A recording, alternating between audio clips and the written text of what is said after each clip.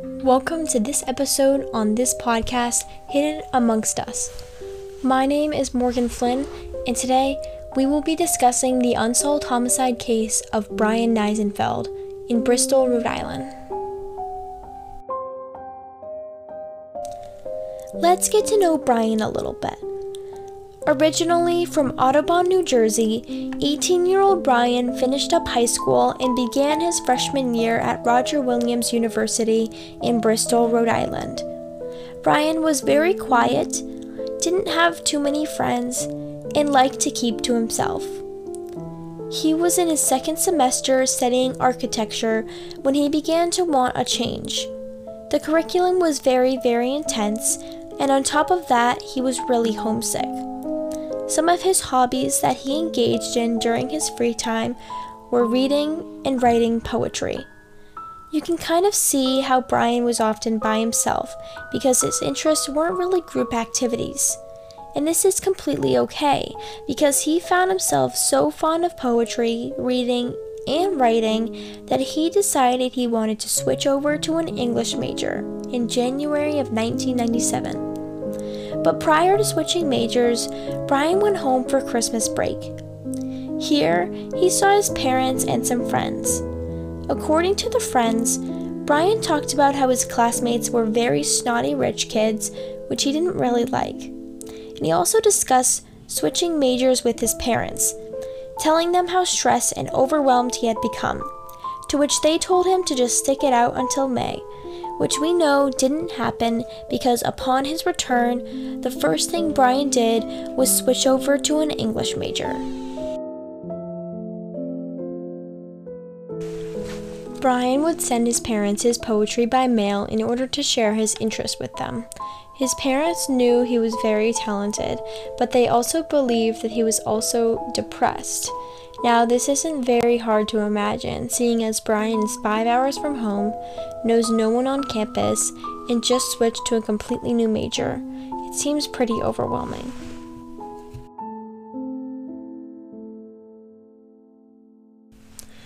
Now that we know a good amount about Bryan and his college experience thus far, let's discuss January 30th of this same year, 1997. Bryan had a very heated phone call with a former student of the school. His name was Josh Cohen.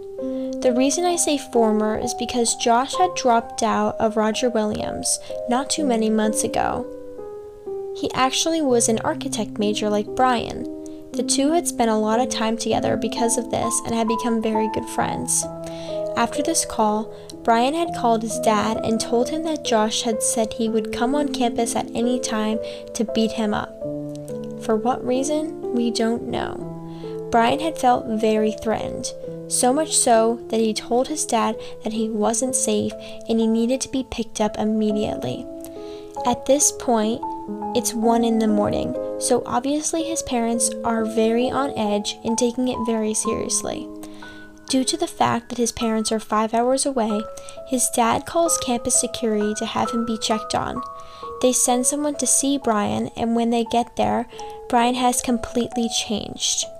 Now, he is saying that he was overreacting and that he's completely fine. The only advice that campus security gives him is to change his phone number.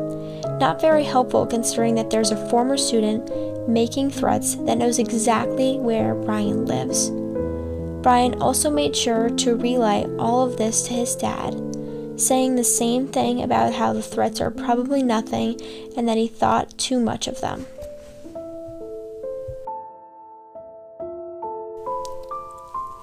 A few days later, on February 6th, Bryan went to his literature class in mid-afternoon where apparently he was not doing the best. Because of this, his professor spoke to him after class in order to offer him help and to try to figure out what he may be going through. According to the professor, she said it seemed as if something were bothering Bryan because he was acting different and wouldn't accept the help he was given. He was very smart, so it was odd for him to fall behind like he was. After this interaction, he wasn't seen alive again.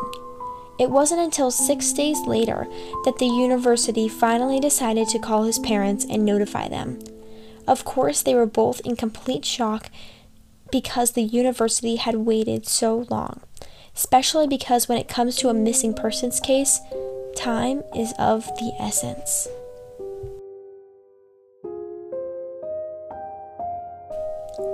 Frustrated with the university, Bryan's dad made the trip down to check out his dorm room to see if anything was out of the ordinary.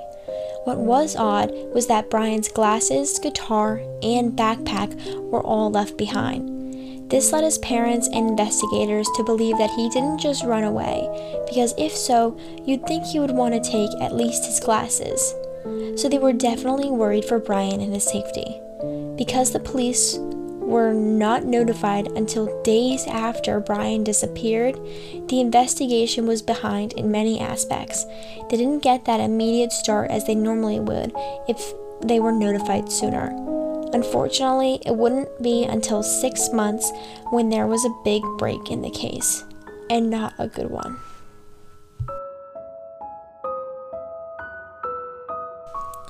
But in between the 6 months, Bryan's mom received an anonymous phone call.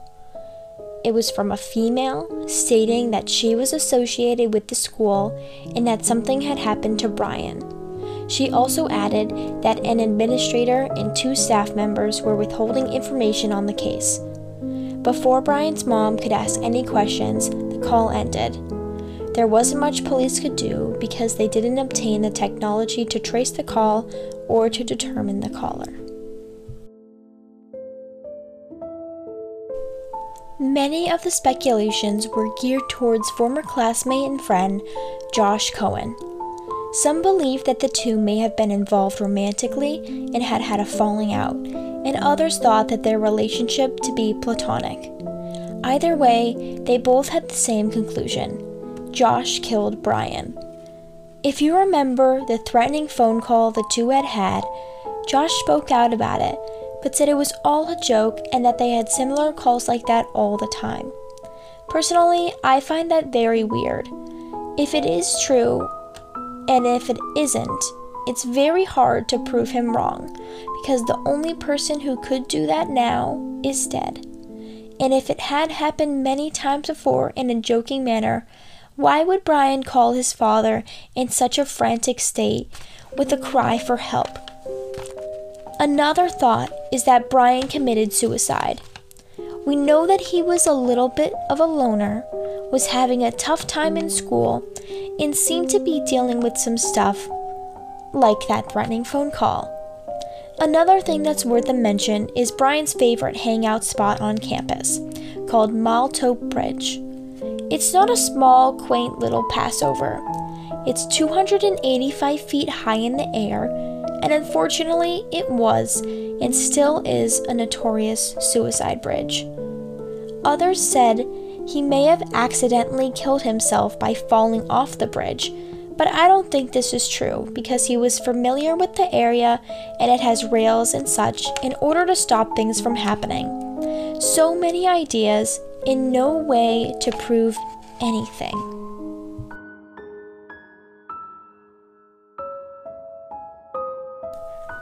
Do you think Bryan Nisenfeld's death was an accident? Did he commit suicide? Or maybe it was Josh Cohen? Or is there somebody else out there, hidden amongst us?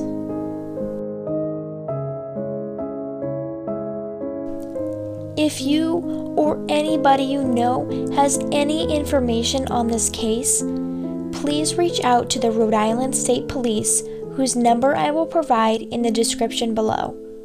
My name's Morgan Flynn, and thank you for tuning in to this episode on this case of Bryan Nisenfeld in Bristol, Rhode Island.